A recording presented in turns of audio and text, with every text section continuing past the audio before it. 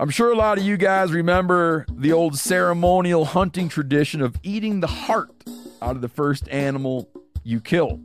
Meat from those organs are among the most nutrient-rich foods on the planet. You can get those same benefits your ancestors craved via convenient daily capsules from Heart and Soil. Find out more at heartandsoil.co. And remember, use code MeatEater for 10% off your purchase. There's nothing like snook hook sets at dawn or catching a tarpon in the moonlight. Find your next fishing trip made easy on fishingbooker.com and experience the magic of the Sunshine State or any other destination on your fishing bucket list. Book a blue water adventure in search of sailfish or go snapper fishing with the kids. With over 6,000 captains and trips to choose from, planning your next one just got a whole lot easier. Download the Fishing Booker app on the Google Play or App Store or visit them online at fishingbooker.com to book your trip today.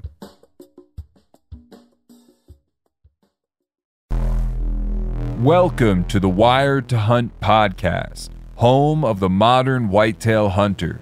And now, your host, Mark Kenyon. Welcome to the Wired to Hunt podcast. I'm your host, Mark Kenyon, and this week on the show, I'm joined by Mark Haslam, the 2019 NDA Deer Manager of the Year, to discuss his lessons learned and best practices for improving whitetail habitat in the Southeast.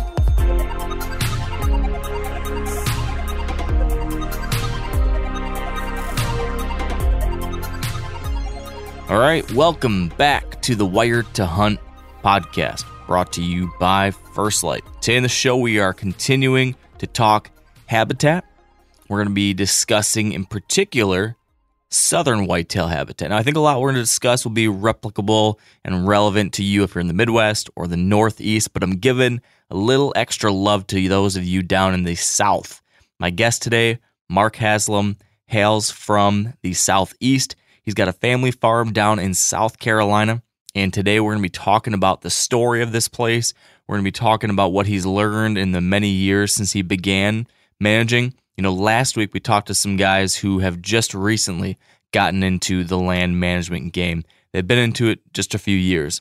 Today, with Mark, he's been doing this for 15 plus years, diving really deep into this and learning really the ups, downs, ins, and outs of what it takes to improve a piece of ground, manage a deer herd, and enjoy it.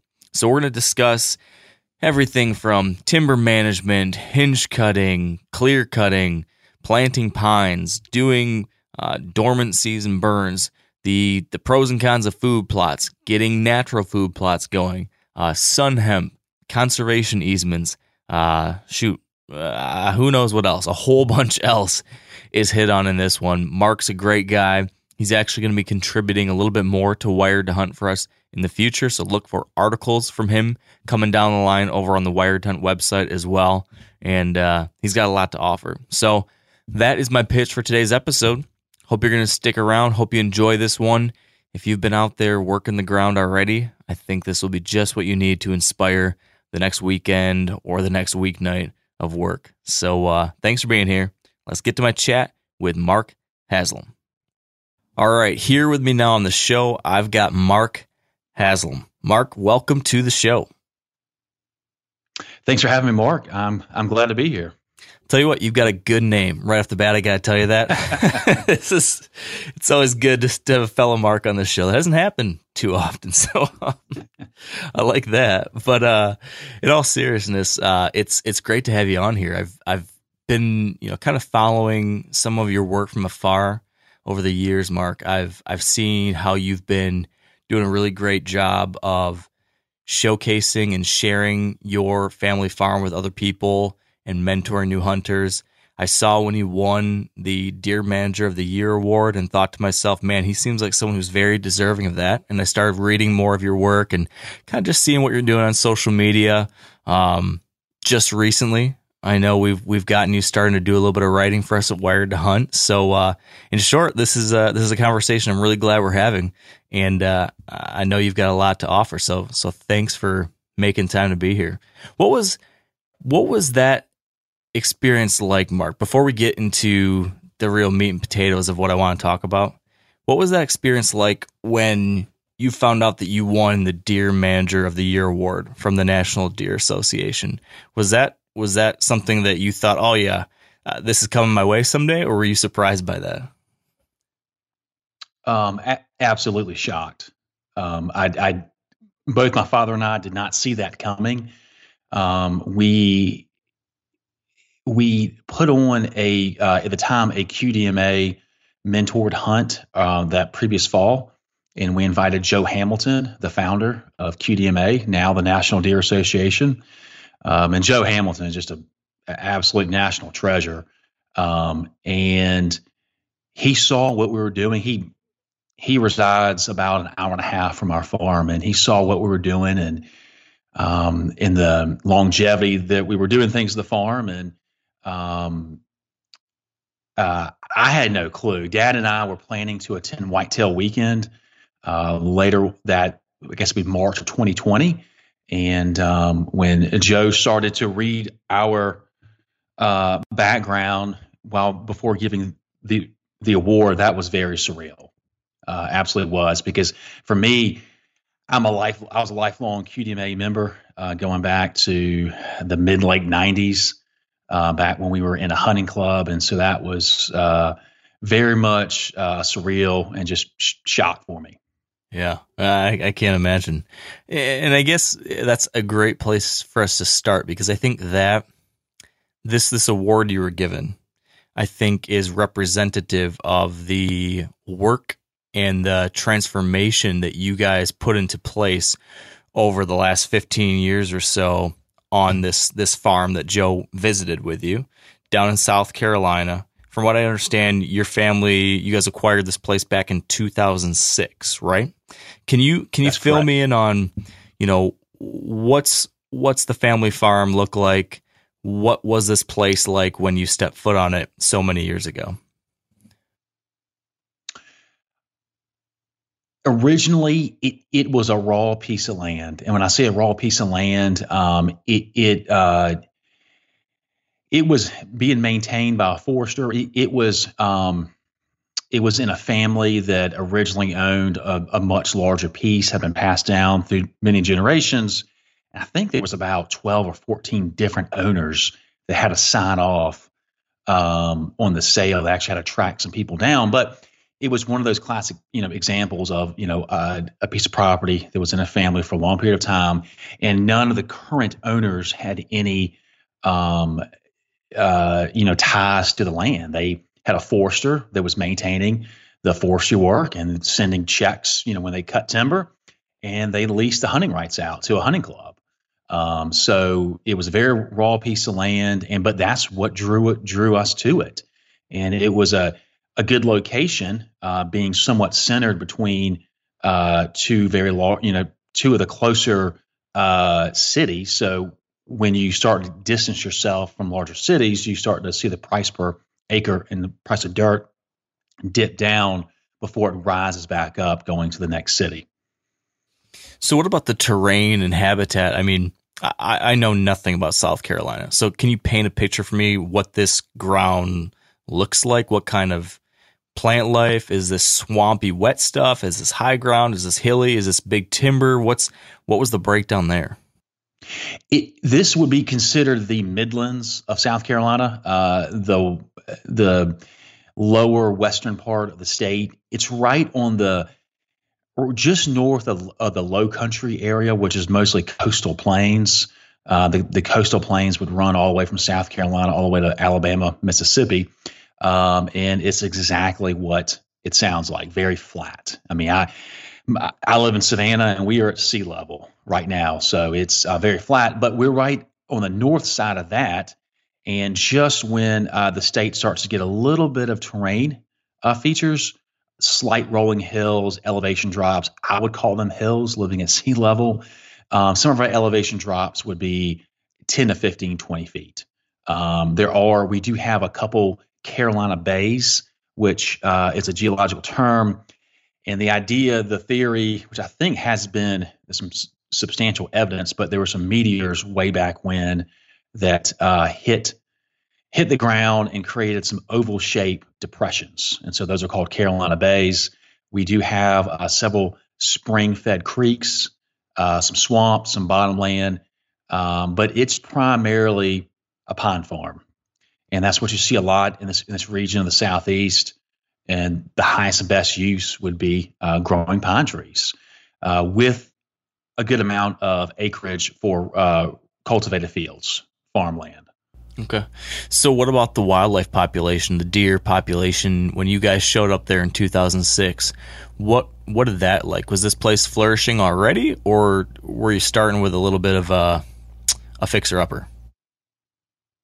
It was certainly a fixer-upper. It was a great piece of property. It had been in a hunting club, I think, for several decades. And with that, we did not know exactly what their goals were and what they were harvesting, based on some of the information that we received and actually talking to them. And they still have a club in existence. I think they weren't practicing, all the fundamentals of the QDM model, quality deer management model, which is perfectly fine. I mean, that's legal to do. But I don't know if they were letting young bucks walk. So we didn't know what we had as far as bucks. Definitely had some deer on the property, very little turkeys, and at the time, no quail, no bobwhite quail. But, we just did not know what we had as far as the deer population. Okay. And then I guess what were you hoping for? Like when you guys stepped foot, like what were you hoping? What am I trying to say? I'm trying to say here, what were your hopes and dreams and goals for this place? Because it sounds like you were pretty serious into deer hunting already, having been a QDMA member for a long time. So when you stepped foot on that farm in 2006, was it, okay, we're going to go gung-ho doing everything we've learned about from reading the magazine and studying these things over the years? Or what was the plan when you guys began this journey? The plan was to take it very, very slow. Well, actually, I shouldn't say that. The plan was to take it slow, but we ended up over time just taking it very, very slow. Originally, just stepping foot in the property. My short-term plan was to put some tree stands on some of the ag fields that had peanuts or corn, and just to hunt and wait until I saw a 160-inch come out. I just had we just didn't know what we had. We knew that the deer population would be a lot different than what we were used to hunting on the coastal plain, coastal South Carolina, coastal Georgia, but we didn't know what we had. The plan was just to take it slow, observe, and just right off the bat, keep doing what we were doing in our hunting club for many, many years, and that is keeping good hunter observations. And that's still what we do to this day, keeping a hunting observation log, everything you see on the stand, and then, of course, a harvest log data. But I didn't shoot my first buck on the property, I think, till the third or fourth season. And that was just a process of I let a lot of bucks walk that in hindsight, I probably would have, knowing what I know now, I would have shot. But we weren't really sure what we had. And when I say that, we were basing that off some friends of ours that had similar type properties, but had been managing it and practicing the QDM model for a lot longer. So we just didn't know if that was something that where we could kind of slip right into and tweak a couple things, or it ended up being a 5 to 6 year plan to kind of get it to where we were consistently seeing mature bucks on the stand and on trail camera, and then being able to maintain and observe and understand our deer herd. Yeah. I want to go back to something you said about one of the things you carried over from your hunting club days, which was really good hunting or hunter observations and harvest observations and records. Can you walk me through, what that actually means? How were you doing that? What kind of things were you taking note of? Was this in an actual journal that you carry with you everywhere? Like, how do you actually do this well? Absolutely. I'd love to. This is just a classic QDM fundamental practice.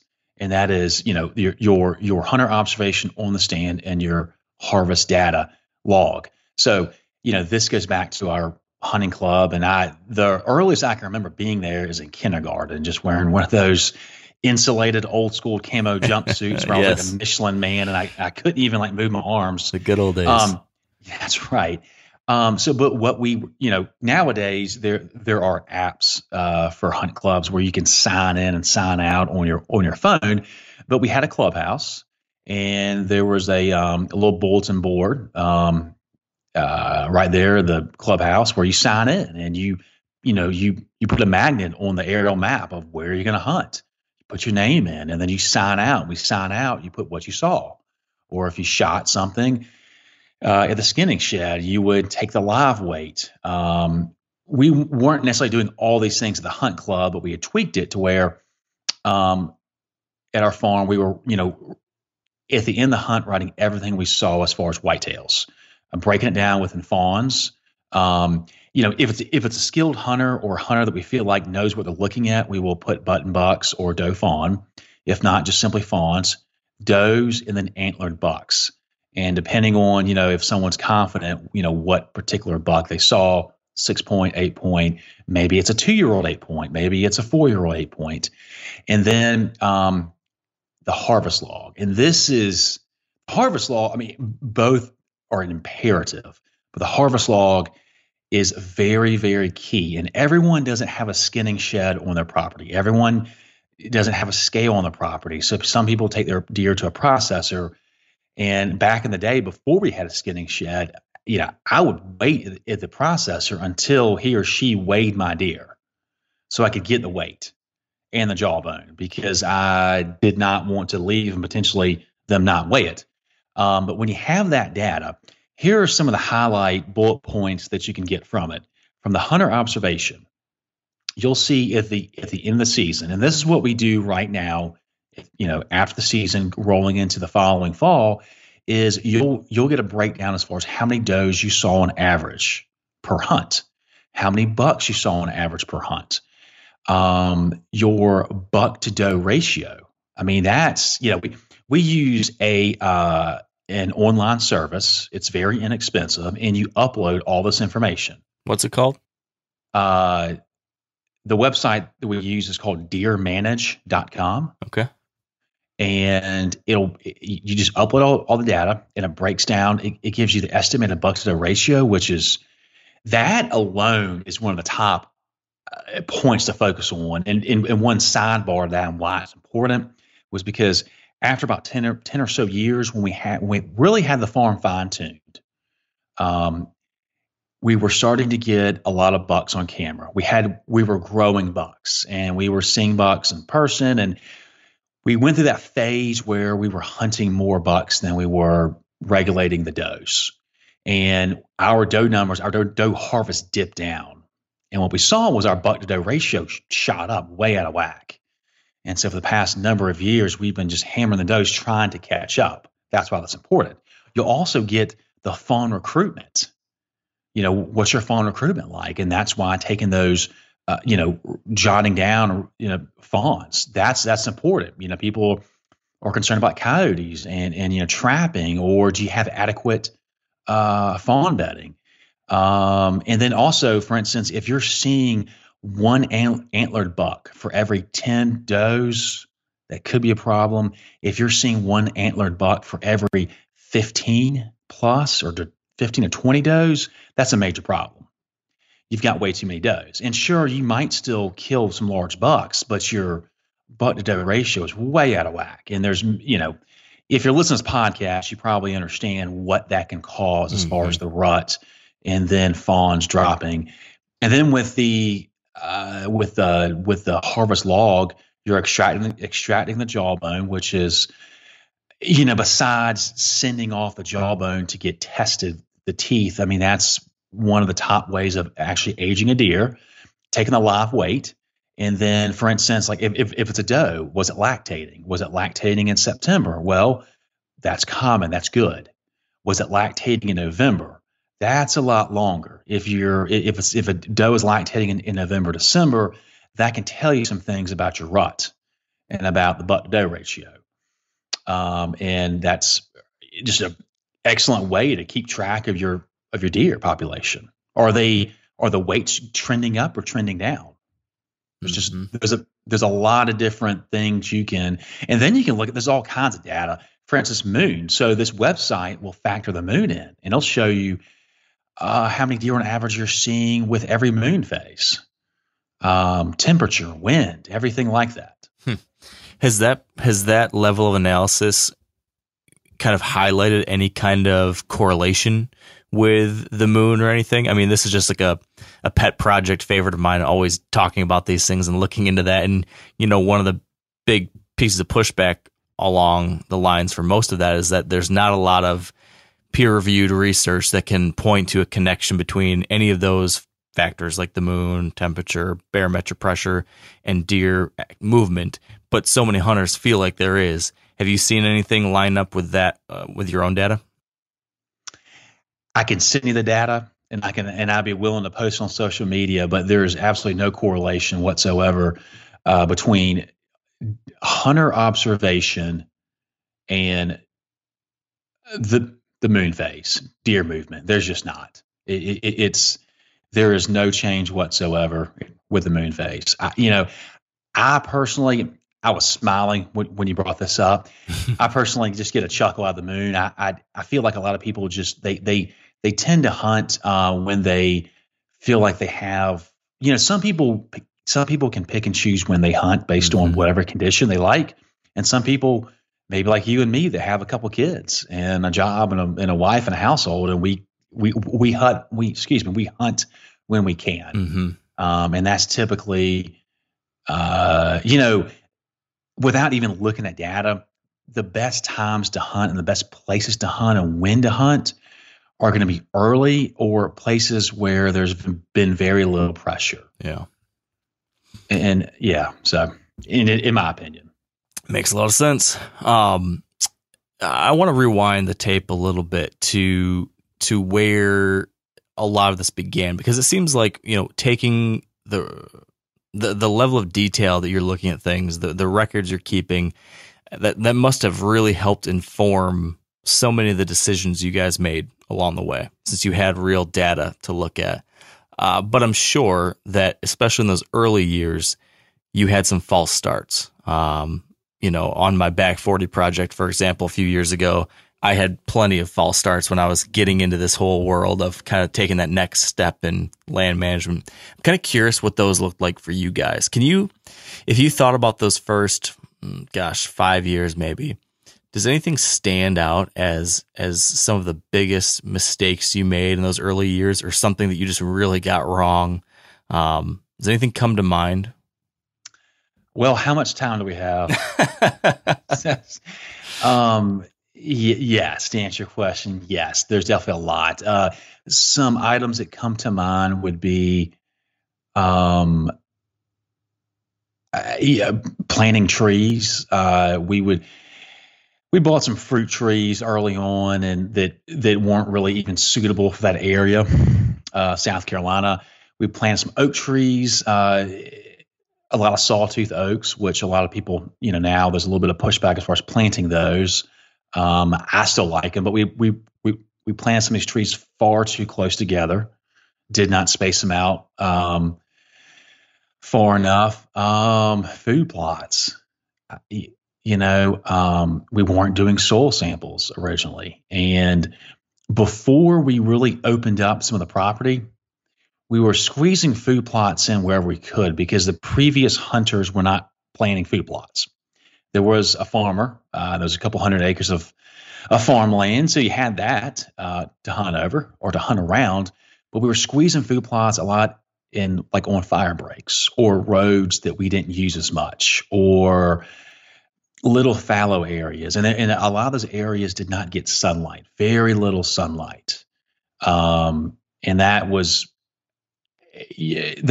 primarily a bust, because you buy seed and you plant it. We weren't spraying for weed control. We weren't doing the soil samples, and then you're not really monitoring really what comes up. Is it weeds popping up, or is it plant that you plant with a seed?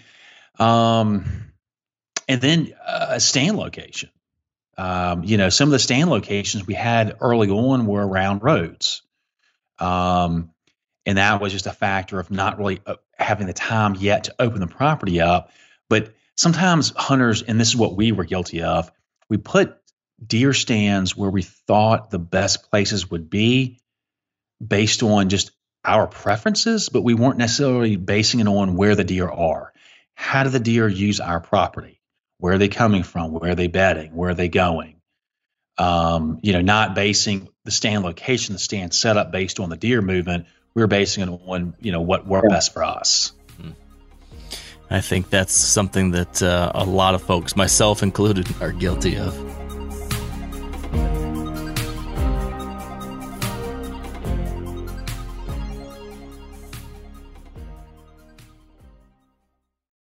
Pay attention here because this is a hell of a good service. It's called the Wellness Company. Picture this, okay? You wake up, you got a scratchy throat, you're all congested, you got a runny nose, you got a cough, whatever.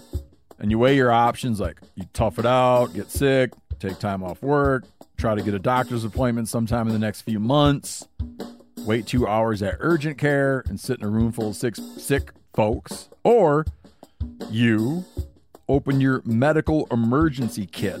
You match your symptoms to the doctor recommended prescription and you start on the right meds right away. These medical emergency kits is not a first aid kit, all right? It comes with doctor prescribed meds to treat over 39 medical issues. So, on hand, strong antibiotics for infections of all types. Plus, a doctor's easy guide so you know exactly what to take and when. No waiting to see the doctor, no waiting at the pharmacy. It's all in there. Every home should have at least one medical emergency kit. Order yours online in minutes. Your kit will be rushed to your door. Get 15% off at urgentcarekit.com/meateater and use promo code MeatEater. That's promo code MeatEater at urgentcarekit.com/meateater. Hey, if you guys like to cook outdoors, and you oughta, you should check out the Weber Slate rust-resistant griddle. Now, this is a good innovation here, and it solves a real problem, okay? So this is a carbon steel cooktop that's safe for metal tools, like a griddle on your grill. It's pre-seasoned with food-safe oils and ready to cook on right out of the box. There's no use of coatings, okay? You can use metal tools to flip, press, and scrape without worry. It's the griddle that stays ready, not rusty. Now, the problem with griddles, everything rusts. No one talks about how bad everything rusts. The reason they don't, because they couldn't fix it until now. Well, Weber's new rust-resistant technology, your Weber grill will last for years. When used, the carbon steel griddle hardens and bonds the surface, reducing the ability for moisture to collect and rust to form. With the new Weber Works Prep Cook and Store system, you can keep cooking and cleaning supplies handy, carry food and condiments from the kitchen to the griddle, and even convert the side table into a prep station. Get fired up for your new Weber Slate rust-resistant griddle. So plenty of mistakes along the way. What was, if there's anything that kind of fits this, what was the impetus for positive change? Like, was there anything you can point back to where things all of a sudden started to click? Did you change something with your food plots and all of a sudden, now things are coming together? Or did you open up these new roads or new access points to allow you to hunt deeper into the property, and then all of a sudden that was what changed things? Was there any big epiphany or light switch moment, where you kind of hit a fork in the road and all of a sudden your results started changing? Was there any kind of line in the sand where all of a sudden everything was different after that? I would say, to answer that question, was probably the first logging contract we had at the farm. And the first time we had a timber crew in the farm to cut pine trees. The first cut was just a thin. It was actually a combination to thin some trees. And what that did was open up some of the canopy, get some more sunlight in. And then they also created some loading decks. So when you cut pine trees, There's a site usually that they clear cut, like a smallish site where they clear cut first, and then that's where they're loading the timber. That's where the machines are dragging the timber, and then they're loading it on the semi trucks. So when that's done, what we did on those old loading decks was to clean it up. We stumped it and then cleaned up all the leftover debris, burned the leftover debris, and then converted those into food plots. That was a huge change for us because that gave us an actual smallish field that may be like a quarter acre or half acre to plant a food plot.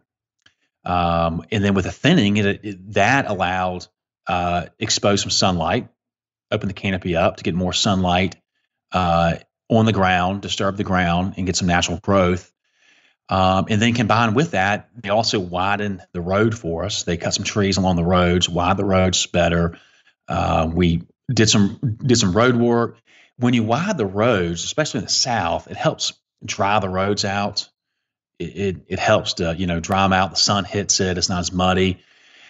That was probably just the start of being involved with the forestry work. And then that next cut, which wasn't that far after, we ended up clear cutting 2 sections that were very close to each other that had some ice damage. And it was one of those where we could either just let that timber stand be, and it's not going to produce as well as it should because there's some ice damage, or clear cut it.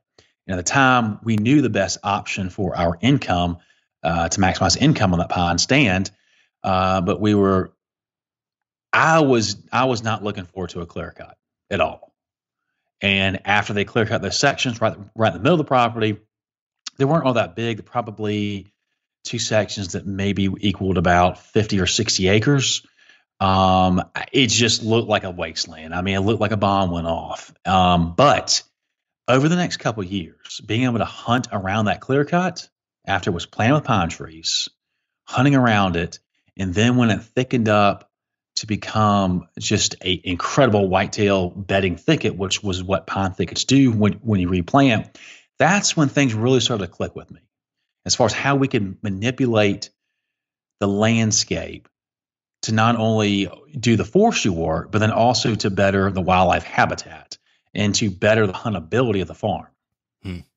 So I read somewhere that you believe that timber management is now the single greatest tool you have in your goals towards growing mature bucks and maintaining a healthy deer herd. Can you expand a little bit on what you just told me there about why you find this to be such a powerful tool? Yeah. So, the South is very heavy with tree farms, pine farms, and it's exactly what it said. I mean, it's exactly what I said. I mean, it's you have an inventory of trees that's your crop, and that's what you're growing for, 25, 30 plus years, depending on the species. And, a lot of people, some people might not do much TSI, timber stand improvement. They might not do much work at all on their farm. But some of the things that you can do to blend, there's a way that you can blend the forestry work to grow trees for income, for profit, and then maintain a healthy wildlife habitat. I've already mentioned TSI, timber stand improvement, thinning. I've already mentioned thinning.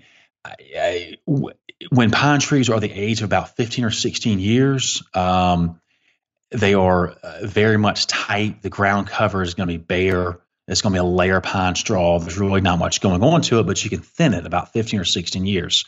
Once you thin that pine stand, you open up the canopy, lower the basal area, which means more sunlight is getting in. That sunlight hits the dirt, and you will disturb the native seed bank. And what we've done, the pine stands, is actually thin it a second or a third time. So the more you thin it, the more open it gets. And when you incorporate prescribed fire, which I know it was definitely a daunting task for us to do the first couple times, but prescribed fire, what you're able to do for anyone that's not familiar with it is with pine trees, very quickly you end up with a thick carpet of pine straw. and there's very little vegetation breaking through that carpet of pine straw. Do a prescribed fire, burn it off, and if it's done pretty clean, you'll have pure exposed dirt.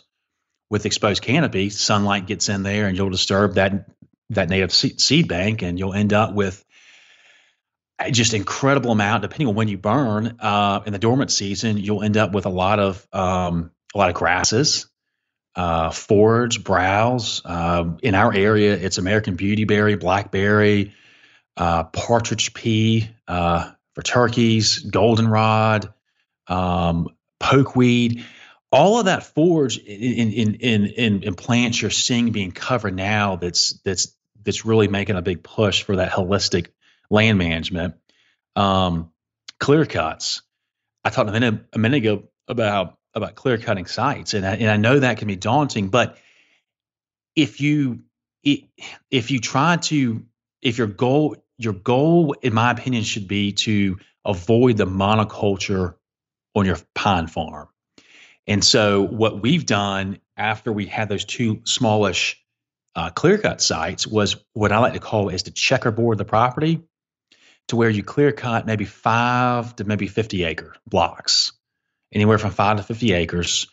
And you try to just checkerboard your property, have a diversity. So you have a pine thicket, and after a clear cut, depending on the soil, those pine trees, in the South, we have a very, very long growing season. Our green up started at the end of February. It's been going crazy throughout March, and it goes all the way to the first frost, which is about the first week in November. So our pine trees go very, very quickly, and those clear-cut replant sites will thicken up for outstanding deer bedding and deer thickets and fawning cover and nesting cover for turkeys within about 1 to 3 years, depending on the soil. And then it'll last anywhere from 6 to 10 years, again, depending on the soil. The darker, lower lying soil, the probably thicker it's going to get. And when deer bed in there, it is absolutely killer hunting. And that's some of my favorite hunting to do, especially early season in August and early September, when it's 100 degrees outside during the day, but the coolest part of the day every day is at night. And so if you know where the deer are feeding at night, an ag field or maybe a food plot system, a lot of times what I like to do is to climb right on the edge of that young pine thicket and a mature pine stand that's been thinned, it's been burned. So, you can get 20, 30 feet up as high as you want. And with that vegetation that's been disturbed and that native seed bank that you've burned, or if you had a thin and it grows up, that vegetation can grow by the fall anywhere from 2 to 5 feet tall. And deer will feel very comfortable slipping through there, browsing and making their way back to their bedding site. And so that, pine farms might have a stigma as far as being like a wildlife wasteland, but if you blend these management practices, it can absolutely be a wildlife haven, in my opinion. So with these clear cuts that you're doing, the checkerboard clear cut, am I right that you are contracting these clear cuts out to loggers to do this commercially? Is that right? That's correct. Yes. Okay. And then, so you contract that out, they come in, they clear it out, et cetera, et cetera. They do everything you just described. Do you do the replanting, or do you have does somebody else come in and replant them? And are you replanting just as wildlife openings at that point, or are you replanting in rows for future harvest? So we would contract the actual timber sale for the clear cut. And then we have been doing most of the chemical sprays. So after it's cut, let's say we cut sometime this spring or summer, we would go in late summer, early fall and spray it and just spray the ground to kill off all the volunteer sprouts, hardwoods, sweet gums, and then other volunteer pine trees. Kill those off, and then we would replant, contract the work to be replanted pine trees the next dormant growing season, so January, February of next year. I do have plans for our next timber sale I'm going to clear cut a section and I'm going to let it grow up wild. Just volunteer, just let it grow up wild. That was a suggestion that Joe Hamilton had to us a couple of years ago when he first came to the farm. Was, he was looking at some of the areas where it was probably taking deer a little bit longer to get to, as far as to feed, and they wouldn't get to those areas until after dark. So he just suggested clear cut it and then just let it grow up wild. And so by doing that, you're not growing pine trees. You're not maximizing the timber production, but we're going to let it grow up wild. And then he said to not let it see its third birthday. So after 3 years, burn it or mow it down and just start over again. So keep setting it back and keep it in that early successional stage. Exactly. Yep. Yeah. Exactly. So yeah. So you've got the checkerboard of clear cuts that you're doing. You've got some thinning throughout the pine stands. Is there any other timber related projects that you guys have tried over the years? Have you dabbled in hinge cutting or anything, girdling, anything else like that? And how has any of that worked for you? We do a lot of girdling and a lot of hack and squirt. Probably more hack and squirt. Sweet gum trees are prevalent down here, and you will fight sweet gums. I mean, we've been fighting sweet gums for a very long time. They sprout very quickly, they grow very quickly, and they offer really nothing for wildlife. I have done some hinge cutting, not much. I did a number of sections last summer, and I really didn't see.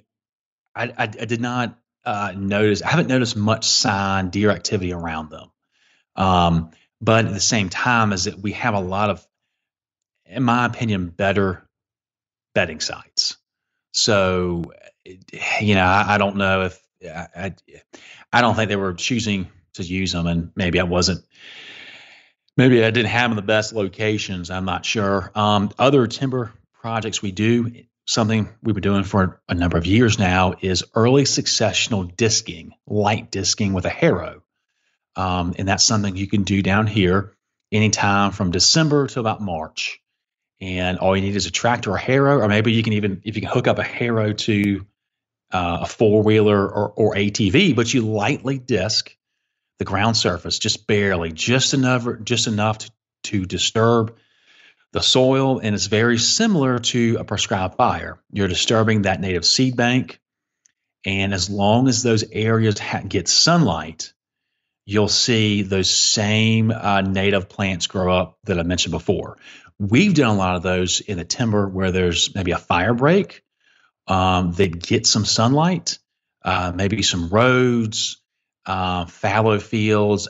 I mean, I would implore everyone listening just to do that. I mean, you can still do it now. Go out and lightly disc some areas that maybe you wouldn't touch with anything else, and just observe what happens to it. Observe what grows up, what pops. And then pay attention to what's being eaten, what's being snipped off. That's an excellent way of creating a border around ag fields or food plots if you don't have the means to plant. Yeah, you're just adding diversity and switching things up, adding those edges, and I got to believe that's almost always a win-win. Absolutely, yes.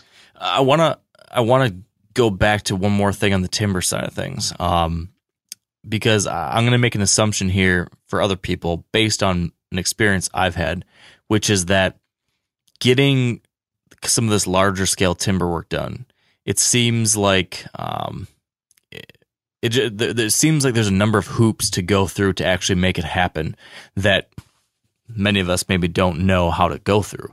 For example, we've got a little family farm property up in northern Michigan, 40 acres, a lot of timber on it. And I know that we could benefit from getting some of these trees out of there and getting some openings, etc. We had a forester come out and take a look at things, and he said, this can go, this can go, this can go. It'd be great if you could get this out. But his concern was that it was too small a scale to likely get somebody out there willing to take the time to work on a project of that size. And so in the years since, I've kind of kind of taken a couple different stabs at trying to get people to come out, but maybe I don't know what I'm doing, or maybe I was talking to the wrong people. But I bring all that up to ask you, what has that process been like for you in contracting out work? What does that all entail? If somebody's listening and they want to see what opportunities they have to manage their timber, who do you talk to? How do you get that process started? What have you learned in the years since about how to do that better, how to work with a forester or a logging or a logger, anyone like that? What does that look like? What are some of the best practices? I would certainly suggest anyone listening to connect with a forester. And, unless someone has a background in forestry work, and it's not necessarily, it's kind of like doing your taxes, you could probably figure out how to do your taxes and file if you wanted to. There's ways you could figure it out and do it, but some people would rather just hire a CPA and have it done the right way. Why? Is because a CPA might be able to save you some money, maybe some tax exemptions. So, going with a professional, there very well could be some benefits to it. So I would definitely say connect with a forester. And on top of that, they're going to have connections to the timber buyers. They're going to have connections to the local mills where the timber's going, so there are some benefits there. But you also definitely want to connect with a forester. If you're listening to this podcast, you obviously are into hunting. So you want to find a forester that can blend and has a wildlife background of some sort, and that gets what your goals are. So you don't necessarily need to, get a forester to do whatever he or she wants to do. Connect with them, set your goals, tell them what you want to do, and prioritize things. If it's maximizing tree production, then that's what it needs to be. If you're trying to blend tree production and wildlife habitat, there's things you can do. Right now, it can be challenging to get a timber contract signed and then get the crew on site. There are so much. I was reading something the other day. There are decades of trees on the stump, a decade's worth of supply of trees on the stump that are ready to be cut. There's actually an article in the Wall Street Journal about this, I think maybe last year in 2020, about the amount of people, mostly in the Southeast, that were planting pine trees back in the 80s and the early 90s as a nest egg, as their retirement. And a lot of those are coming up for harvest. And we had a lot of mills and a lot of timber mills in our area of the state and Georgia that closed down during the recession, during the Great Recession, 2009 to 2012 area range. So when those mills closed, we're left with fewer places for our timber to go, and so there's basically a lot of supply inventory on the stump right now. So I say this because if you have a smaller property, or even like our property, we're not looking to clear cut large sections. We're looking to clear cut smaller sections, which that might not be. If you want to clear cut 50 acres, that might not be attractive for a timber buyer. But if you can lump in maybe a thin, maybe you do a third thinning on a pine stand, and then you tie in a clear cut site, that might be attractive for them. Or I recently had a conversation about the power of co-ops, the power of wildlife co-ops. And we all know the value of that, talking with your neighbor as far as deer management, what they're seeing and what you're shooting. But another benefit of that is timber work. You're not going to lump everything together on one contract, but you can absolutely pull your properties together and, approach, have your forester or approach a timber buyer with it and saying, we got properties A, B, and C that we like to lump all together. And that's much, much more attractive for the timber crew to be able to move into one general area and to post up and to cut, because it costs them so much money to move the machines around and equipment from property to property. Yeah, that's a great idea. So let's say we've tried thinning, we've done clear cutting, we've done a number of these different timber things as you've done. it sounds like one of the next steps you had was adding prescribed fire to the mix, burning out that understory underneath those thinned, pine stands. What have you learned over the years about that? What's worked best when it comes to fire? What are you really achieving with that too? With fire, I think what works best, what's worked for us is to carve the property up into sections. We carve it up, each track in about 3 sections, and we burn one section every year. And so each section is being burned once every 3 years. There's no one management plan that's going to fit, every property. You need to, just like everything else, after you burn, observe what happens, observe what grows, what comes up, and what the deer are actually eating. We found that burning a section once every 3 years is adequate to produce just killer forage, and then also it'll still leave places thick briar patches for bedding, and so even my burning and some of these thick brambles and briars, those are excellent bedding sites. And then when you combine that with the pine thickets, we've got plenty of bedding. Me personally, if I had to make a decision, if for some reason I had to make a decision on whether or not I could plant the best food plot seed every year or to burn every year, and I could only choose one option, I would burn every year as opposed to planting food plots. I still like food plots, but as far as the bang for the buck, there's no question what you get, and the diversity that you get from prescribed fire. So a lot of the bucks I've killed, I mean, the majority of them is going to be in pine stands that have been burnt, and I'm climbing right on the edge of that pine thicket. And so they're either going back to bed or they're coming out of bed, and they hit that next block of a thin pine stand that has, like I said, 2 to 5 feet tall vegetation and browse, and they're going to mill through there.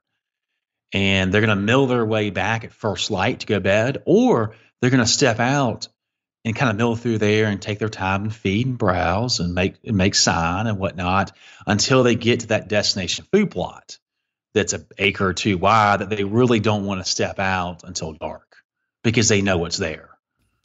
Am I right that you need to get the timing right on when you would do a burn like that to achieve that kind of natural food plot transition zone in a stand of pines like that? Like when are you doing that burn? How are you doing that burn to achieve that 2 to 5 feet of kind of attractive growth while still in the pines? You're looking at anywhere in the dormant season, starting in January till about March is when most people do it. We usually run into a situation where a lot of our land is very wet in January and sometimes February. It's just cold, it's wet, it's a little too wet to burn. But I had a conversation with Dr. Marcus Lashley with the University of Florida. He's like the go-to prescribed fire biologist. I had a long conversation with him, and burning this time of year, January through March, you're going to get a lot of grasses, but that foliage, that forage is gonna, deer like that young, tender, succulent sprouts, like when they eat briars or when they eat the devil's walking stick, which I don't know if y'all have that up in Michigan or not, but it's very thick. I mean, they're not eating it when it's mature; they're eating the young sprouts, of the briars and everything else, poison ivy, and so if you burn, let's say in February, a lot of that is going to be a little too. They're not going to hit it in the summer. So what Dr. Lashley was saying was that you should really burn if you want that excellent forage throughout the summer, which for us is the stress period. You might be around snow right now. I was talking to someone in New York. Snowing today. That's just crazy. I mean, I was talking to a guy in New York State on Friday, and he's dealing with snow. I mean, we had snow stick January of 2018 and then we had Snow Stick, I think like 2011 and then 1988. So, oh man. So like our stressful period is not the winter. Now it certainly is, but our stressful period for whitetails is the summer. It's 90 to 100 degrees. Of course, a little bit cool in the shade, but there's extreme heat. There could be a drought. There's a high level of insects, bugs, and then you get with the heat, you get the stress in the demands of the antler production, which there's so much stress on the body for the bucks to grow those antlers every single year, and then you have the lactation. The final stages of the doe, the mother doe's gestation period, and then she's got to produce that quality milk. So he was going, I'm rambling, but Dr. Lashley was saying to meet those summer demands, you really ought to burn late spring. And, late spring, and then you have that fresh, tender, succulent sprouts from all these plants growing back throughout the summer and late summer, early fall to meet those demands. If you were to burn, late summer, early fall, you would get a lot more hardwoods, a lot more forbs to grow, if I had that right. We have never done a late summer, early fall burn. I would like to, just to be able to have an experiment to see what happens. Yeah. But for us, usually it's just timing. It's extremely hot, and that's another animal in itself to burn that time of year. And we're also usually gearing up for deer season at that point. But to answer your questions, you do produce different results on burning in the dormant season or the growing season. You bring up an interesting point, which is, how your main stress period that you're trying to prepare for is the summer compared to maybe up here where it's late winter, right? Yeah. I'm curious, you must hear from a lot of people, whether you're listening to podcasts or reading articles or books or anything like that, about land management, habitat improvement that's coming from a northerner's perspective or the Midwest. I got to believe a lot of things like what you just mentioned simply are different than what you're dealing with down there in the Southeast. Is there anything else that really stands out to you as something that you're dealing with or that you have to do differently that's dramatically counter to the conventional wisdom coming out of the Midwest or some of these other places from a habitat management perspective? Yeah, a little bit. I could probably rattle off a couple dozen ways how we're different than like Iowa, for instance. Yeah. I would say, once some top level points would be, one, I've already mentioned it, but our growing season is much, much longer. And a lot of times in the Southeast, if you look at it at an aerial map, it's just going to be one massive green block. You're not necessarily going to see distinctive land features. You're not going to say, oh, well, that's a funnel. That's a pinch point. That's probably where they're bedding. That's where they're feeding. It's very, very, you really need boots on the ground to be able to look to see, because you'll see green pine trees, but you might not know really what it looks like. Are they bedding in there? Is it just too open? So it can be a little challenging to figure out how the deer are using your property in the South, because they can bed everywhere. Bedding is something that is significantly different. When people talk about, finding buck beds and hunting buck beds, that's not really, in my opinion, something in the Southeast, unless you've got a very unique property.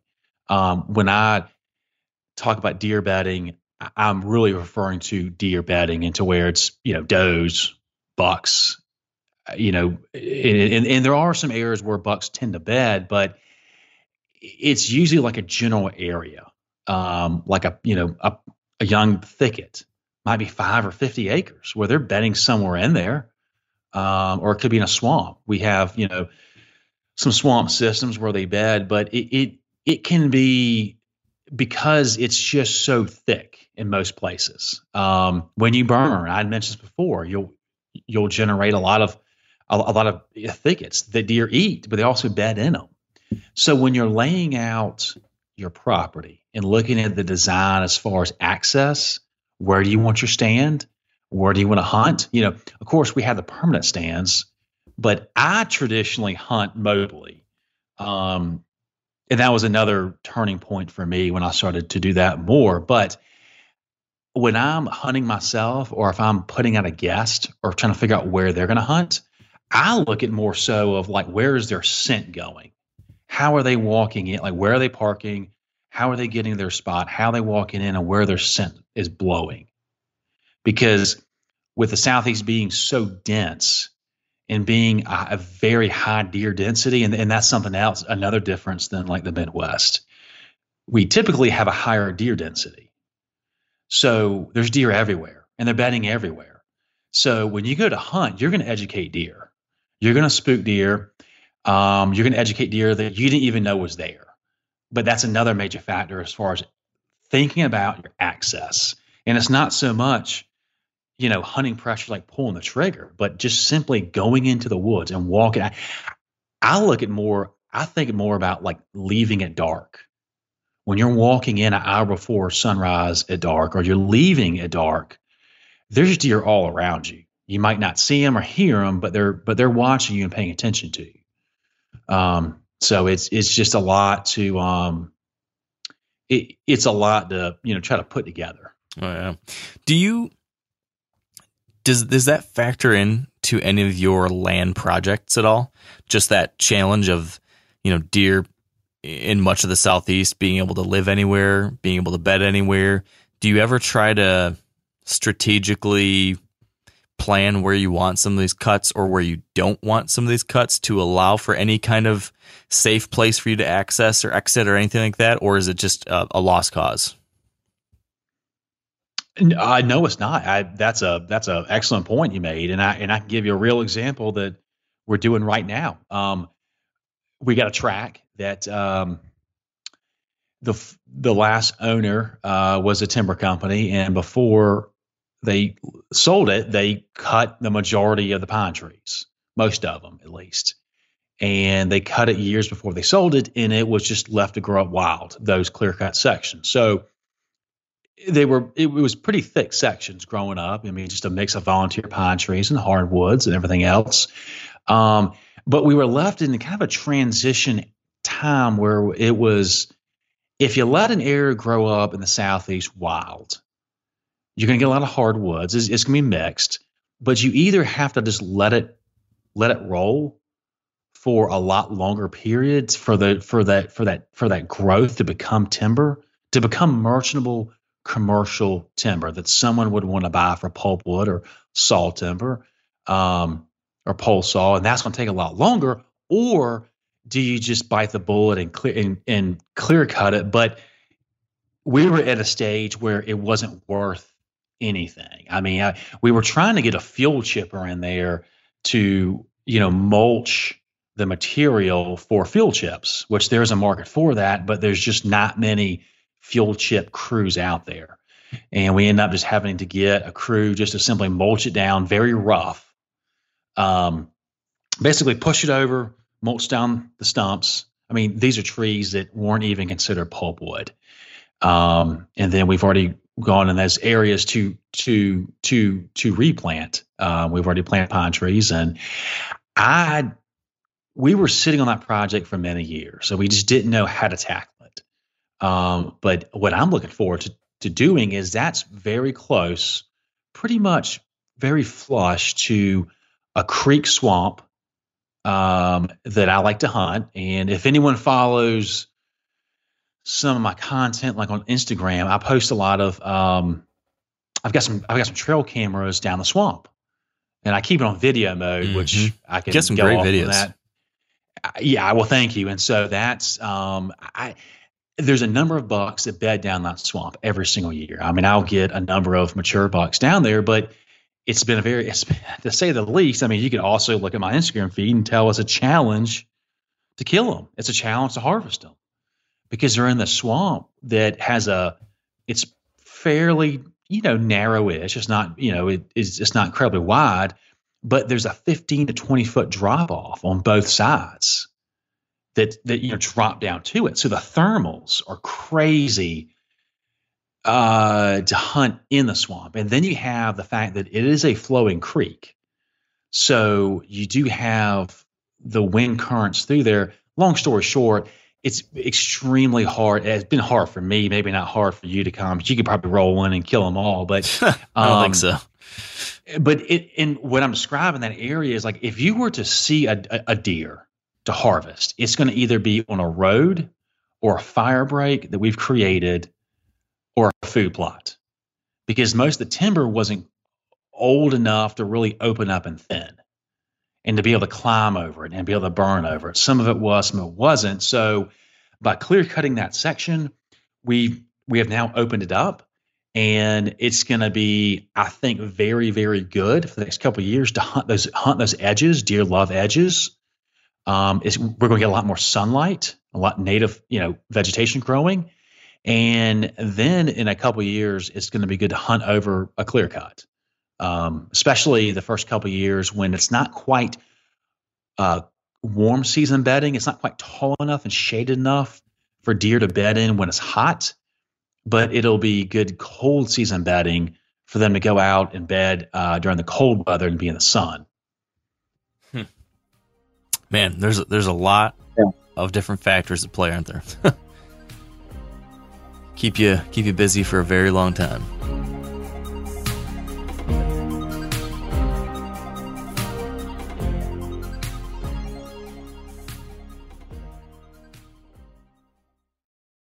Pay attention here, because this is a hell of a good service. It's called the Wellness Company. Picture this, okay? You wake up, you got a scratchy throat, you're all congested, you got a runny nose, you got a cough, whatever.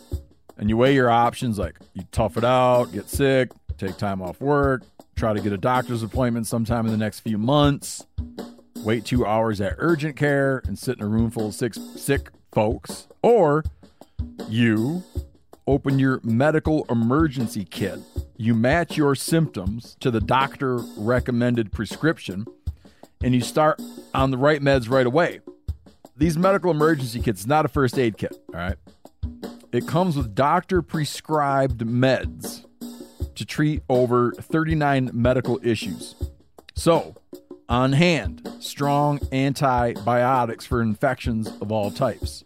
Plus, a doctor's easy guide so you know exactly what to take and when. No waiting to see the doctor, no waiting at the pharmacy. It's all in there. Every home should have at least one medical emergency kit. Order yours online in minutes. Your kit will be rushed to your door. Get 15% off at urgentcarekit.com/meateater and use promo code MeatEater. That's promo code MeatEater at urgentcarekit.com/meateater. Hey, if you guys like to cook outdoors, and you oughta, you should check out the Weber Slate rust-resistant griddle. Now, this is a good innovation here, and it solves a real problem, okay? So this is a carbon steel cooktop that's safe for metal tools, like a griddle on your grill. It's pre-seasoned with food-safe oils and ready to cook on right out of the box. There's no use of coatings, okay? You can use metal tools to flip, press, and scrape without worry. It's the griddle that stays ready, not rusty. Now, the problem with griddles, everything rusts. No one talks about how bad everything rusts. The reason they don't, because they couldn't fix it until now. Well, Weber's new rust-resistant technology, your Weber grill will last for years. When used, the carbon steel griddle hardens and bonds the surface, reducing the ability for moisture to collect and rust to form. With the new Weber Works Prep Cook and Store system, you can keep cooking and cleaning supplies handy, carry food and condiments from the kitchen to the griddle, and even convert the side table into a prep station. Get fired up for your new Weber Slate rust-resistant griddle. Something I really like about this, we've talked for an hour, and we have almost not touched on food plots one time, which is kind of rare in a land management conversation. Yeah. So many people want to jump to food plots, and like that's just like the sexy kind of topic in the land world. That's seemingly the one that delivers the most results right out the gate. Some people assume it's the easiest, but many times it's not. Nonetheless, food plots are a part of what you guys do, though, too, right? What does your food plot kind of practice look like on this property now? I know you mentioned in the beginning you had some struggles with not having enough open space. You mentioned how they're opening up those logging pads. You're expanding those little kind of hidey hole food plots. But now, almost 20 years later, how do food plots fit into this overarching strategy you guys have now to work in the land? What we've done for a number of years now was that we have maintained some of the smaller food plots. It might be a quarter or like a half acre, and those are more of kill sites. Where it's not, when I say kill sites, it might sound barbaric, but the idea behind that term, in my opinion, is, or from my understanding, I should say, is that it's not enough acreage to, you're not feeding the deer as far as nutrition. They're not really getting much out of the nutrition side. You're just attracting them in to be able to, harvest them. We still maintain those, but we've increased the size of our main food plots. There's a nice, had always been used by the farmer, kind of center of our property. There was a series of ag fields that the farmer has been slowly turning those over to us. It's very dark soil, which is great, but it stays wet when he's going in and to plant this time. I mean, they're going to start planting pretty soon. So a lot of times those fields are a little too wet when they go to plant. And then some of the other food plots, we've expanded the size. So by expanding the size, we have met the demand of our deer density. Because if you're in a relatively high deer density, which might be over, I think like the normal average is maybe 20 to 40 deer per square mile. If you're over 50, 60, 75, going towards 100 per square mile, and you plant food plots, you need some size to it, because if not, the deer are just going to wipe it out very, very, very quickly, depending on what you plant. So a lot of our food plots, we have expanded the size, and we're going to try a mix this year, a warm season mix, to see if we have some better results. We've had some problems for a while of keeping the deer out of soybeans so that they can become browse tolerant. Some of the forage beans that you can buy nowadays that grow very viney and grow very tall, they need to get about knee high or maybe about thigh high to become somewhat browse tolerant, which means the deer can snip them off and they'll grow back. But if they go in there and hammer them when they're sprouting, under a foot, they won't kill the plant probably, but it's gonna be stunted, and it's gonna grow wider, but it's not gonna really grow tall, and it's not gonna fill out.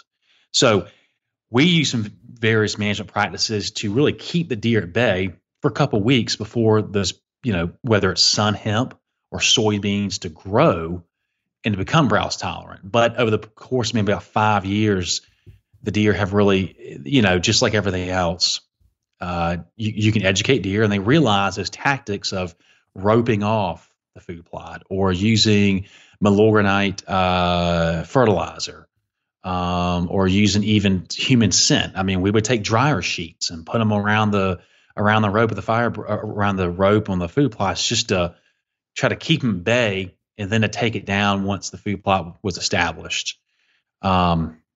So what I see every year is that if our farmer on our property or the surrounding farmers, if they plant cotton, for instance, the deer are going to hammer our warm season food plots much more than if they planted peanuts, soybeans, or corn, because those will be established first before our food plots probably, and they'll feed on those, and that'll help deter some of the pressure on our food plots. But food plots are, in my opinion, absolutely, it's a key if you can do it for diversity. It's all about diversity. I mean, I know I talked about a while ago about if I had to make a choice between prescribed fire or planting food plots, I would do prescribed fire.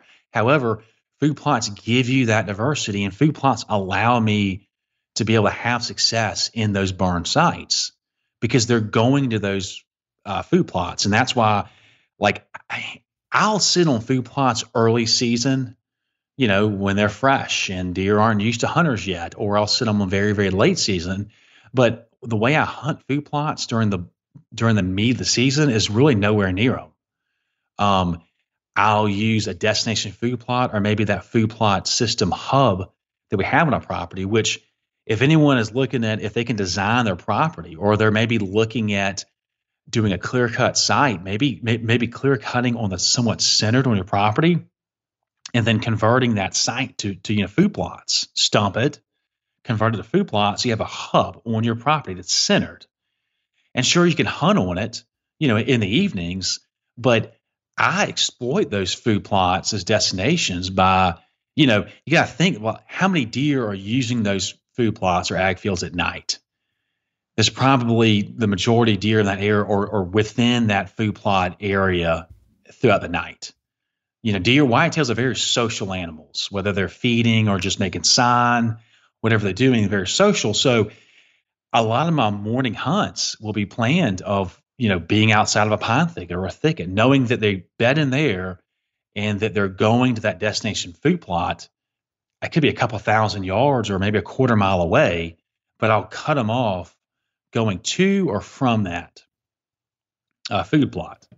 So that's how, I use the food plots a lot. Hunt is really just, I don't sit on them, but I, catch them, hunt them going to and from. Yeah. You mentioned sun hemp, and that's something I have zero experience with, but I've seen it kind of popping up more and more over recent years, especially down south. Can you fill me in on how you're using sun hemp? What your experience has been with that so far? Yeah, so sun hemp is fairly new on the food plot deer management scene. I think it first came on the scene as far as cattle, like cows. It's originally from India. It's a legume. And you have to, it thrives in the South because you have to, you really need to be, I think, at a much lower, it's a subtropical legume. And I think that either Dr. Craig Harper or maybe the NDA did a study on it. It's about 30% crude protein, which is getting up there with soybeans. It can grow anywhere from 4 to 8 feet tall and grow very thick. I mean, it can grow about 1 inch a day. It grows very quickly. It's excellent for cover crop. If you want, that's how a lot of farmers were originally using it, as a cover crop. It doesn't drain on your soil like corn, for instance. We don't plant much corn. Corn is very demanding on your soil. It strips of nutrients. Sun hemp is actually a soil builder. It's loaded with nitrogen. You just mow it down after it's dead in the season, let it decompose back into the soil. Deer love the young leaves on the plants. It's tender, and they'll eat the main stem too. At a certain point, after it gets a little tall, maybe 5-6 feet tall, the stems do become a little fibrous, and they won't eat it. But they'll eat the new leaves. And the best parts about it is that you can cut it, you can bush hog it, you can hit it with a bush hook, and it'll grow back, it'll sprout back. As long as you're still in that growing season. So for us, it's all the way to the 1st of November. So I like to plant a whole field of it and then just mow some shooting lanes, or use it for a border around your food plot, especially if you have somewhat of a low growing plant in your food plot. Plant that around your border. It's very thick, very dense. It's loaded with protein. Yeah, I love having those screening elements to just provide that extra safety around a feeding area like that. That's just so useful. Mark, I want to pivot a little bit. I heard about timber, fire, food. I want to talk a little bit about the future of this place, because I think a lot of times when it comes to land management and owning land or working land, I think the idea of legacy starts to creep in, I think, for a lot of us. And when you look at the future of this place that you've put so much time into, so much energy, so many of your hopes and dreams, what do you envision for the future? What do you hope for the future? What do you think that looks like? What I hope for the future is that we can, and this is something that we're working on now, is developing a forestry management plan to be able to maintain the farm for the next generation. And, that's something that my father has talked about many times to me. He's a retired CPA, and he saw a lot in his career. He had a lot of clients that own land, own farms or timber tracts like this or hunting ground. And he always told me that a lot of times land or real estate just does not survive the grandkids. It'll transfer down to the kids and they'll get along.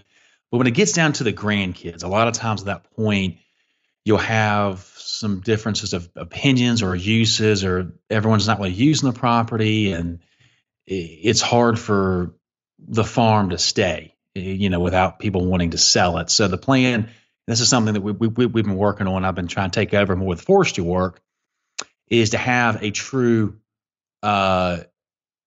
forest management plan. And this kind of ties right back into, diversifying your land and constantly be cutting and so you avoid that monoculture. But, if someone has merchantable timber on their property, they should really, again, connect with a forester or someone in the know to be able to come up with a standing inventory value of your merchantable timber, whether it's pine trees or hardwoods.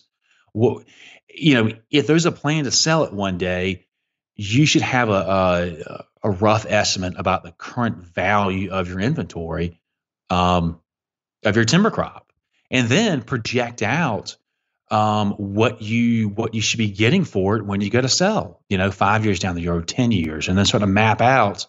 5 years from now, what are we going to clear cut? What are we going to thin? How much should we be selling at that point? And then you start to kind of develop a plan to where you're projecting out the future income to be able to cover the cost of owning and operating the farm.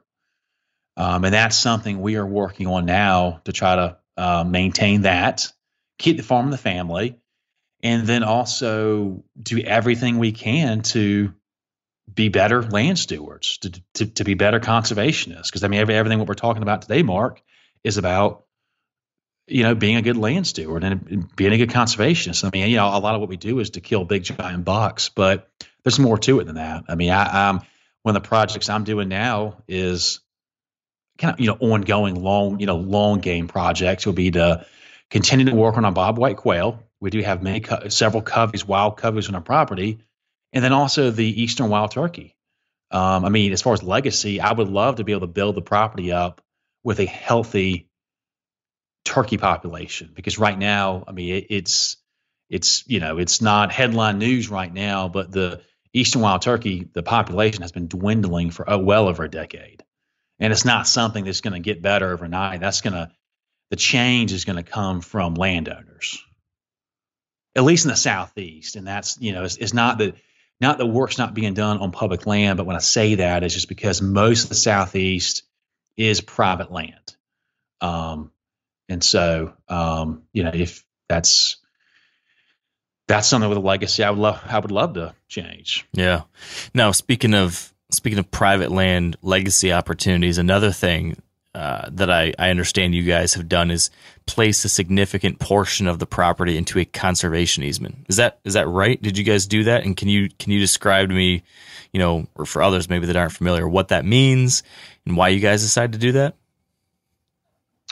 Yeah, so a conservation easement is something that If anyone's interested, I would definitely suggest you talk with your accountant, your CPA, or maybe attorney about it. But it basically, you're putting a section of property, your whole property or a section of it, into a conservation easement to where no one, you, the current owner, or any owners down the road can develop it. They can't carve off a home site by the highway and sell it, or they can't put multiple houses. There are some different things that you can put on the property, like a skinning shed or a tractor shed, stuff like that, but it's protecting it from being developed.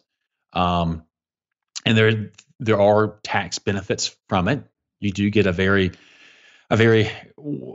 nice tax break from it. So a lot of people are doing that. We're actually looking at something that had relatively recently has been on my radar as far as carbon credits. Yeah. Wetland credits have been, wetland mitigation credits have been something for a long time now, but carbon credits are at least somewhat new to me, and we'll be diving in that pretty soon. And that's tied into not cutting trees. So I can't really speak on that, but that's something that we are going to look into. So the idea with that, correct me if I'm wrong, but that would be basically getting financial incentives to keep trees on the ground, and people will essentially incentivize you, pay you to do that as a way to offset carbon that they're using in some other way, and you're keeping carbon in there by not cutting the trees in certain places. That's the idea with carbon credits, right? At a high level. That's correct. Yeah, that's my understanding, and it makes sense, but at the same time, as there's certain stands where we're not going to cut. I mean, we know we're not going to cut them. We're not going to cut them before 10 years, let's say, or 5 years. But that's just something we got to dive into. But yeah, it's something it's interesting. Yeah. Now, back to the conservation easement. Why did you guys, I can make assumptions, but why did you guys decide that was something you wanted to do? Because I know it's no small decision saying that, okay, we are not going to develop this. We're not going to, parcel it off. This is going to be protected in perpetuity as a somewhat intact piece of undeveloped habitat from here on out. What was that decision-making process like for you and the family? It was mostly my father at the time, but he wanted to protect the farm.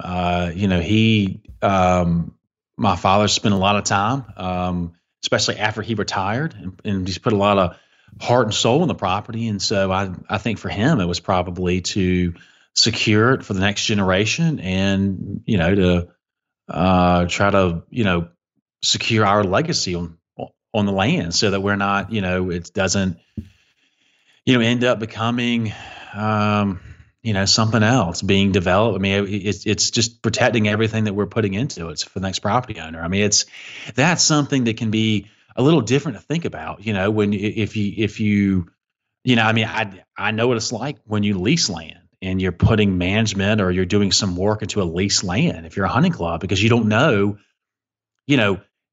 if you're leasing land, it's probably, whether it's written or verbal, probably a 12-month deal. So you don't know what you're doing. I mean, you're passing up on bucks, letting bucks walk, shooting does, maybe doing some habitat type work on a low level, but you don't know if things are going to change for the next calendar year. But for for private land, it's just something to, I think, protect and just to secure that everything we're doing will remain on the land for the next owner. Yeah. So you've got a couple young kids yourself. What's all this? How's that change things for you, if at all, when you look at the work you're doing, when you look at the future of this place? How has kids factored into how you approach land management and any of this kind of stuff now? A lot, tremendously. It's funny, thinking back about, years ago, listening to your podcast when y'all were expecting and before you had kids and after kids. Yeah. It's, very similar. I mean, I'd mentioned before, but about some hunters picking and choosing when they hunt. I mean, even when I was married before kids, unless we had some kind of social engagement, I could hunt when I wanted to. So now it's it's, picking and choosing the best times to between work and family, to go up there year round to hunt or do habitat work. The hunting aspect, I have brought my kids a couple times to hunt, but not with, a firearm. I haven't shot a firearm around them. They're 2 and 5, so not quite old enough, I think, to be around them yet. Pretty soon. We've sat in the stand a couple times just without a gun or a bow. But this time of year is a good time to bring the kids. I've been bringing both of them for a couple of years now to shed hunt, look for antlers. And that's the prime time when I do most of my scouting is looking for sheds before that green up, because you can really see so much more of the land, how deer are using it. But yeah, some of the habitat work I'm able to bring the kids up and do some of the stuff with. So it's caused me to do a lot of work from home as far as planning, planning out, and maybe, delegating some of the work to other people that can do it, whether it's my father that's now retired or one of my brothers to be able to do it. But to answer your question very quickly would probably be, it's caused me to be more focused on time management, because this working the back 40, that you spend half the time when you go to your farm fixing stuff, looking for stuff. Yes. You go there and, between the farmhouse and the tractor shed, things get moved around, things don't get put back where they were. You're looking for things break. We went up in February to do a controlled burn, and we had the weather conditions, we had the burn permit, everything aligned, and then our tractor broke down. And we spent the better part of the day fixing it. There was some kind of wire that shorted underneath, but we couldn't burn, and that was a heartbreaker because it was a bust for the day. And that time of year, they really couldn't, with the tractor down, we couldn't do much else. But if we were to burn without a tractor with a harrow in the back, if that fire got loose or crossed the cut fire break, there could be some problems. So it's just, and that goes back to what I said earlier, is just to take things slow. We didn't know what we were doing at the beginning, so we had to take things slow. I think I told you we did take things slow, but we had to because we didn't know what we were doing. It was a big learning curve, and so there's nothing wrong with taking things slow. Breathe, let the property develop on its own, and then over that time period, you'll learn how deer use the landscape, how they use it, what kind of deer density you have, and then you'll be able to manipulate the land based on what the wildlife needs. Yeah. If you had a little piece of paper, like the little piece of paper that you find inside of a fortune cookie, and if you could write something on that little piece of paper, stuff it into a fortune cookie, and give it to yourself back in 2006, when you and the family were going to begin this land management project, what message do you wish you could have written on that little piece of paper to read back then?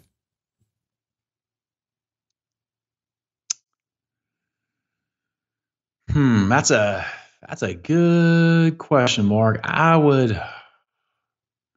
It could be a longer piece of paper if you want.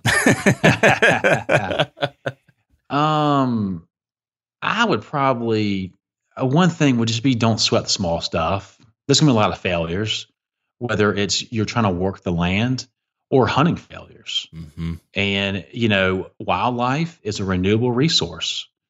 And I'm not saying that lightly for whitetails and turkey and quail, everything else, but it's a renewable resource, and just take your time with it. And just don't sweat the small stuff, because there's going to be a lot of failures, but that's how you learn.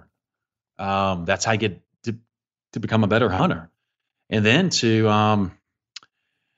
I've thought about this second point many times, is I look back on some land features like pine thickets, that we had some new thickets that were planted pine trees that were good, tight, thick, nasty bedding sites that I did not exploit. I did not hunt. I was focused on other spots, and just to not let those. I mean, hunt those areas, and don't just let those grow up. And because some of those pine thickets, you have a window to hunt them. And at a certain point, deer stop bedding in them. But I would, if I could do things over again, I would probably say to get off and hunt mobily a lot. I should have done that a lot quicker. A lot quicker. Better late than never. That was a turning point for me as a hunter. I think probably I can look back on, pinpoint that at 2015. Yeah. When that changed. Yeah, I've certainly had similar experiences too. Well, Mark, I really enjoy this. It's always a kick for me just to get to hear about these different places and different ways people are doing this and having fun and learning about the land and figuring out how to hunt and improve their spots. And your story down there in South Carolina is a perfect example of that. So where can people go if they want to learn more about what you're doing? I know you've got a website and some different things. Is there anything that you'd point folks to if they want to follow along more with what you're up to? Yes. They can follow me. They can find me on Instagram. It's at Mark Haslam. My Instagram has really, it's pretty much just been, I've been showcasing what I've been doing on the farm and hunting stuff, habitat work for a number of years now. And because about a year ago, the beginning of last year, 21, I've been sitting on the idea for a while, but I finally launched a website, southeastwhitetail.com,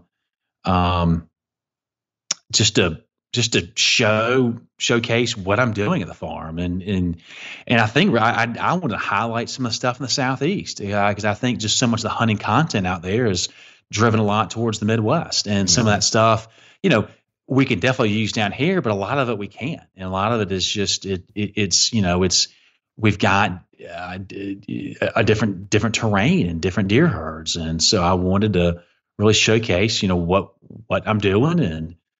And so that's where people can find me. Awesome. Well, I would definitely recommend people check that out. And Mark, thank you for your time. It was fun. Well, thanks for having me on, Mark. I appreciate it. Thanks for talking with me. Let's do it again soon. Sounds great. Thank you. Okay. And that is it. Thanks all for tuning in. I appreciate it. It's been a fun chat. I've been just taking a little bit of time peering back behind the house, watching turkeys strutting around. So it's spring. It's a great time of year to be out there working the land, working food plots, hanging stands, or, like I mentioned, turkey hunting. So hope you're out there and having a good time. Thanks for tuning in. And until next time, stay wired to hunt.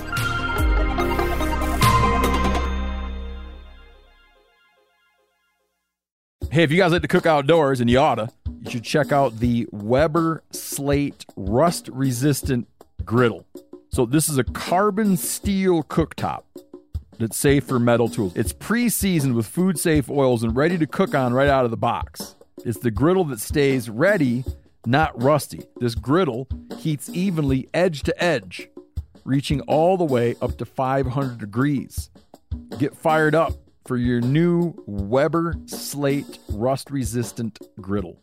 I'm sure a lot of you guys remember the old ceremonial hunting tradition of eating the heart out of the first animal you kill. Meat from those organs are among the most nutrient-rich foods on the planet. You can get those same benefits your ancestors craved via convenient daily capsules from Heart and Soil. Find out more at heartandsoil.co. And remember, use code MeatEater for 10% off your purchase.